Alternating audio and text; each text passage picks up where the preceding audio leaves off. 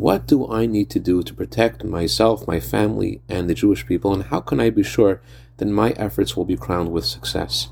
Good morning. I want to share with you a few excerpts of a letter that the Rebbe wrote after the Entebbe hijacking. I'm going to paraphrase from the Hebrew.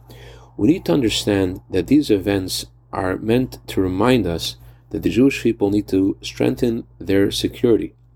There is a spiritual means to bring security, and this spiritual means also brings God's blessing to know what we need to do for our security, and that there be success in our efforts. As the Torah says and Torah promises, God will bless you in all that you do. So in order to be protected from our enemies and to ensure protection from any negative event, God forbid, in this time period, every Jewish home uniquely needs protection. And the true protection is, as the Torah says, God watches the city. But in addition to God's protection, God gave us a mitzvah that has a special spiritual remedy to protect the home, and that is the mitzvah of mezuzah.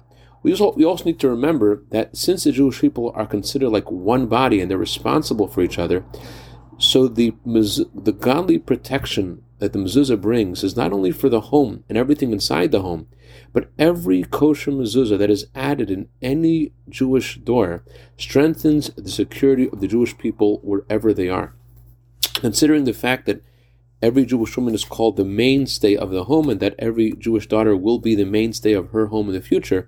So Jewish women have a special merit in regards to mezuzah to make an effort that not only there be a kosher mezuzah in their homes and every door that needs a mezuzah, but also in the homes of their neighbors and friends in every Jewish home.